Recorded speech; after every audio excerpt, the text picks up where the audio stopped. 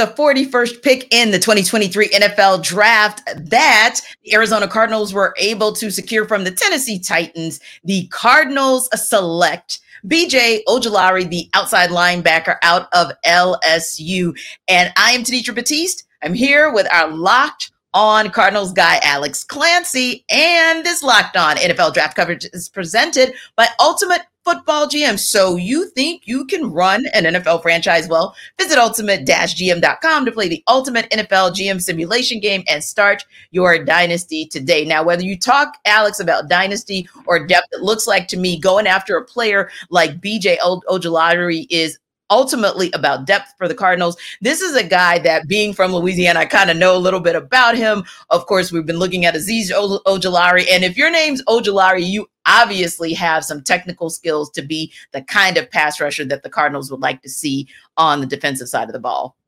Yeah, I mean, this is a home run. Like, this is a far cry. This is, I talked yesterday about the Arizona Cardinals being the Arizona Cardinals in name only with the new regime. Now there's rational moves, trade backs that will benefit the team not only in 2023 but 2024, and grabbing a guy who very well could have gone in the top 5 picks of the second round of BJ Ojulari. And with the Arizona Cardinals of years past, you didn't see a whole lot of big SEC school defenders coming to the Arizona Cardinals. They drafted Rashard Lawrence in the 4th round a couple years ago, but with the first 2 rounds that the Arizona Cardinals have been able to pull off, not only securing future draft capital, but getting 2 impact makers probably from day one in Paris Johnson and BJ Ojulari. This is an absolute, no doubt about it, home run through 2 rounds for the Arizona Cardinals. Yeah, and that's a great point that you make, Alex, because when you think about what the Cardinals are up against in terms of being a scoring defense that was ranked 31st rather in the NFL.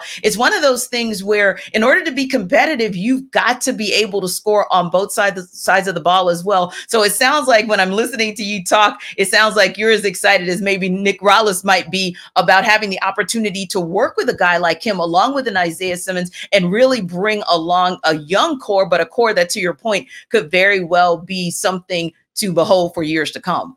Yeah, I mean, the thing is, like, the Cardinals have so many needs everywhere on the roster, and the defense is definitely taking a step back, losing Byron Murphy, Zach Allen, J.J. Watt to retirement, potentially Budda Baker in a trade, depending on what happens in the rest of the day today.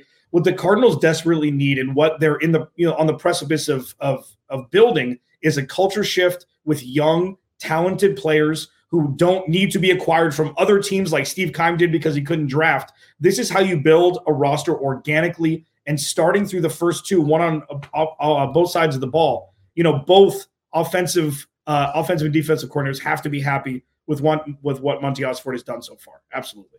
Indeed. So when you look at, as you mentioned, you're looking at the Cardinals really being very strategic about this. And I love what you talked about when you said that, hey, in this instance, what the Cardinals are doing is kind of resetting their philosophy, kind of looking across the entire NFC West and saying, hey, when we look at the Rams, they're kind of in rebuild mode. When we look at the 49ers, they're very, very young in terms of what their talent is. And when you look at the Seahawks, they're being pretty aggressive as well. So now that you're looking and kind of seeing what that philosophy is with the Cardinals, especially in these early rounds, where do you kind of think they're going to shift later rounds? And it's kind of a 2-part question for you, Alex.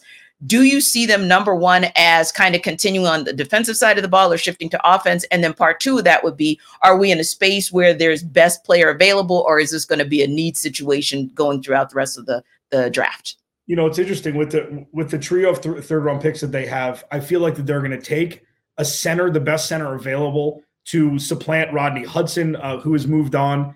I feel like corner is a desperate need for the Cardinals. Keely Ringo, a hometown guy, if he's there in the 60s, he shouldn't be. And I don't think he's been drafted yet as we speak now. He has not. Like, if the Cardinals can get a Max Whippler and Keely Ringo in 2 of their 3 third-round picks, I think when you're looking at the Cardinals, they don't have enough talent to draft for depth right now. They're going to have to draft guys who are going to be day 1 starters, or sometimes potentially in the middle of the season if their season goes awry pretty quickly with Kyler Murray being on the shelf and them just not having a lot of talent on the roster. They probably have the worst talent roster, the worst talent of any roster in the NFL right now, and that's Hitting rock bottom is what needs to happen in an effort to change. So when you ask about depth, I don't think that this is a depth draft. I think this is a position of need draft, which is every damn position not named quarterback.